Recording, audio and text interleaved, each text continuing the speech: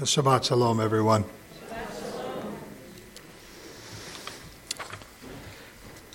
You know, you're not going to be happy with me today. Just letting you know. I'm just letting you know before we start. My text for today, if you have a Bible, is 1 John. I've been studying this letter and sort of meditating on it for the last month or so, actually. You need something to, temper it when you've been studying the book of Revelation for 4 months. So I'll be looking at a portion from the second chapter. I'm going to be beginning in verse 7. And our country is today enduring one of the most divisive political moments in our history, maybe since the Civil War, in my estimation. And we all know what we're talking about. But my concern is that we who are believers, we need to be reminded constantly that we are to live our lives by a higher standard. So I have to confess that this election season has left me kind of in a depression. And I may have my own political leanings. It's not because my favorite candidate may lose the election, but rather what these campaigns have done to our body politic that's disturbed me the most. Believe me, I'm not so naive as to believe that we have never had vitriolic campaigns before. I'm sure that the campaign of 1860 had this one beat, frankly. But never in my lifetime have I seen the truth so misused and so abused by so many people. We become a country that lives in the shadow of lies.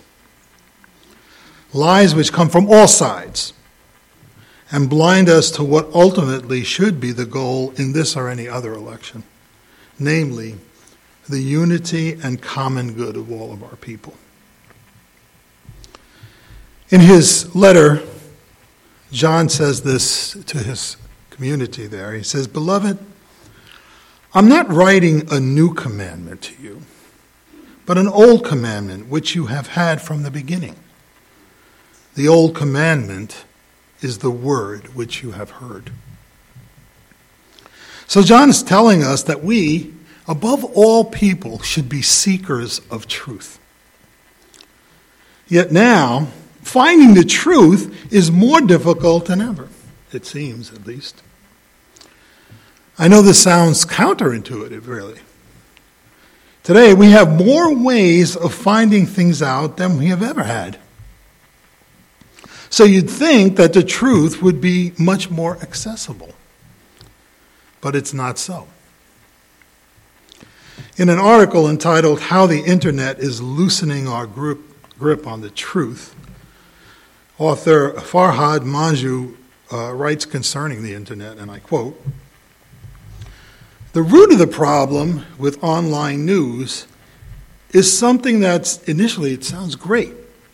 We have a lot more media to choose from.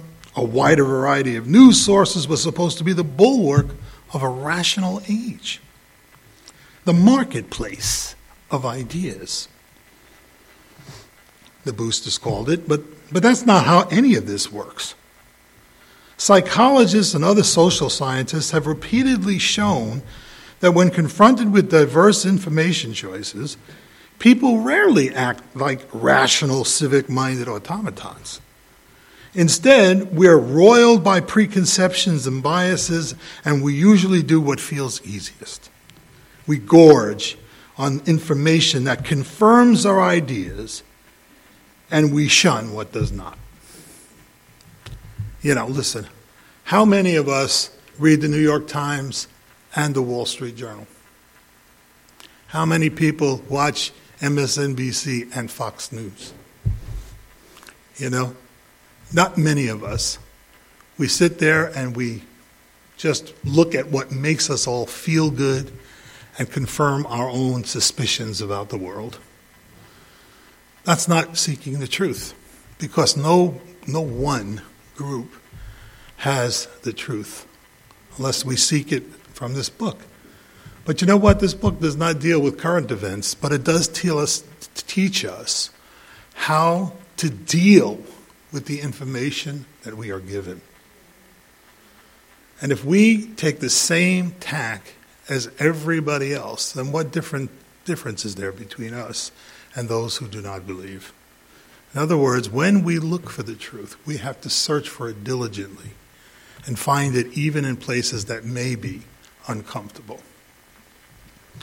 Farhad goes on to say, this dynamic becomes especially problematic in a news landscape of near infinite choice. Whether navigating Facebook or Google or the New York Times smartphone app, you are given ultimate control. If you see something you don't like, you can easily tap away to something more pleasing. Then we all share what we found with our like-minded social networks, creating closed-off, shoulder-padding circles online. End quote. And listen, we're all guilty of it, but we shouldn't be. It's something that we all need to repent of if we are going to live our lives in accordance with Messiah Yeshua's word to us about what fair-mindedness is and what love is. In other words, the truth doesn't matter. What matters is how it all makes me feel. Does it meet my personal need? So we each form our own universe of truth, and we all have the information we need to back up our claim. Right, you found it on the internet, it must be true. So you can just hoard that information and tell everybody you know the truth. In doing so, though, we miss the real point. John has told us that we belong to Messiah Yeshua. The things he's taught us, the Word of God, is the foundation of truth. John continues to tell us in this portion, whoever keeps his word, in him the love of God has truly been perfected. By this we know that we are in him. The one who says he abides in him ought himself to walk in the same manner that he walked. That's from verses 5 and 6. So, how has Messiah walked this earth? What was the hallmark of his ministry? That we walk in the light of love. He told us, a new commandment I give you, that you love one another. Now, brothers and sisters, love has not been the watchword of this campaign. Now, I don't expect it to be, because politics is not, it is what it is. But where have we gone? And why have we participated? See, I don't have great expectations for most of the world, nor our politicians, our political life. But I do have great expectations for the people of God. And too often, I sneak a look at Facebook, even though I don't post anything, and I see what believers are saying on both sides of the political equation. And it breaks my heart. And we can't be that way when God says we are to be lovers. Now, I've been guilty of this too. I can't argue. And that's why I'm like in a depression. Because I don't want to be that way. I want to live my life at a higher level. So that on Wednesday or Tuesday, whenever this election is over, mercifully over, I'll be able to say, listen, this is our president, and we're going to have to live with this person and do the best we can and support them, as a matter of fact, whoever they may be. The last thing this country needs is another 4 or 8 more years of fighting and infighting when people are starving, when people need jobs, when children need education. There are a million things that we have to do as a nation. We don't need to be infighting. He told us that we have a commandment that we love one another. That's the new commandment. For those of you who don't know, Martin Buber was one of the great Jewish theologians / philosophers of the 20th century. He wrote a book called I and Thou. How many of you have heard of that book? It's a hard read, but it's a book worth reading. And in it, he explored the relationship between man and his fellow man, and between man and God. And the basic thrust of his premise is that we can treat people as objects, the I-it relationship, or create true intimacy, the I-thou relationship. By doing so, we see others as bearers of the divine image, worthy of being treated as equals, as those who deserve love. In a recent article entitled Read Buber, Not the Poles, David Brooks, who's a columnist in the New York Times and other places, I guess he's a syndicated columnist of some sort, conservative, by the way, for those of you who care, commenting on the state of things today, he said this. He said, "Today, America is certainly awash in distrust. So many people tell stories of betrayal. So many leaders model combativeness, isolation, and distrust. But the only way we can get beyond depressing years like this one is at the level of intimacy. If Americans reconnect with the living center of the national story and they rebuild vows at every level, that's the way we do it. By building I-thou relations at every level of our lives. That we remember that the people we are discussing, even if we don't agree with them on politics, are our friends, our neighbors, our countrymen. That we have to live at a level of love. It will calm down the debate, and when it's all over, we'll be able to figure out a way to work together. This is how it's done. I can't imagine what Wednesday's really going to be like, no matter who wins. Because there's so much vitriol flying in the air that I can't imagine either one of these people being able to govern this nation when the smoke clears. This is what we do when we make our elections into a brawl, rather than an intelligent discussion about what will be best for our country. And believers should be leading the way in this discussion. If anyone should know the commandment that you shall love your neighbor as yourself, you shall love your enemy. Even so, we should be the ones who should be leading the way, particularly those who claim to be believers and are doing this. How can you, engage in this debate the way we have? Well, you see, that's what's been missing from this campaign season as far as I'm concerned. The I-thou relationship. And it has left us devoid of human decency, civility, courtesy, and respect. All these things stem from a single source, and that is love. As John says in this letter on verse 9, he says, "The one who says he's in the light, yet hates his brother, is in the darkness until now." And in the darkness of this campaign, we've institutionalized and normalized mendacity. I've been looking for a way to use that word for a long time.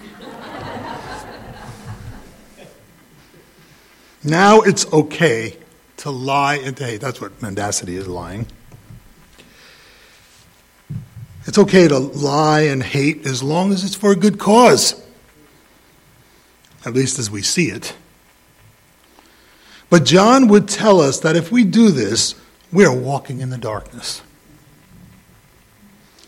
So we are believers in Messiah Yeshua must lead the way in love. We all know that whoever becomes the next president is not the answer to the problems that beset this world. This is why we have put our hope in the one who will lead the world to life, because he is the source of life. But until the time when he returns for us, We are the bearers of his light in this world, sinking further and further into darkness. So we're commanded to love one another and love even those who do not agree with us.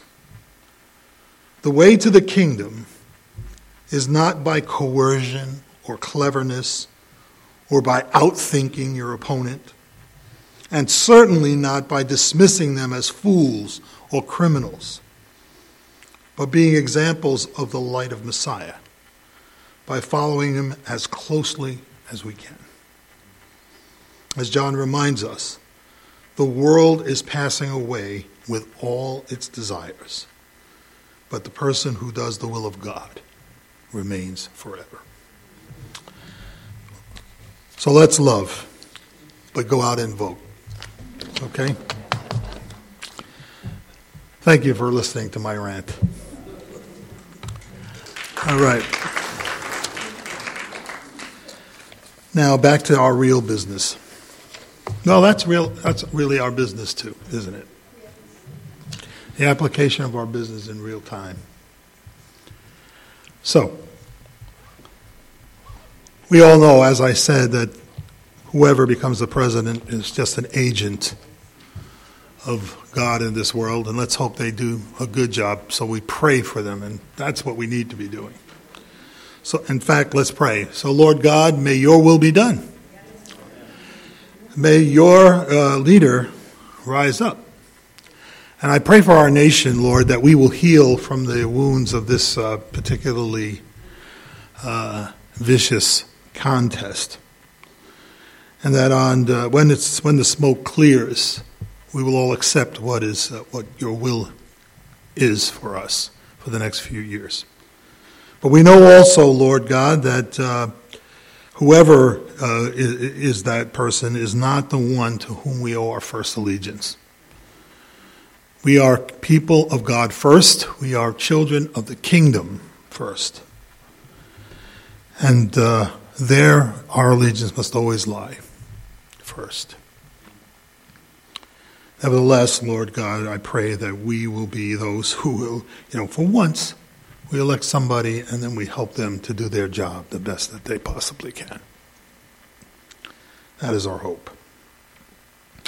Now, Lord God, save your nation. Save your people. Rescue us, O God, by returning our Messiah to us speedily and soon. And let us all say, Amen.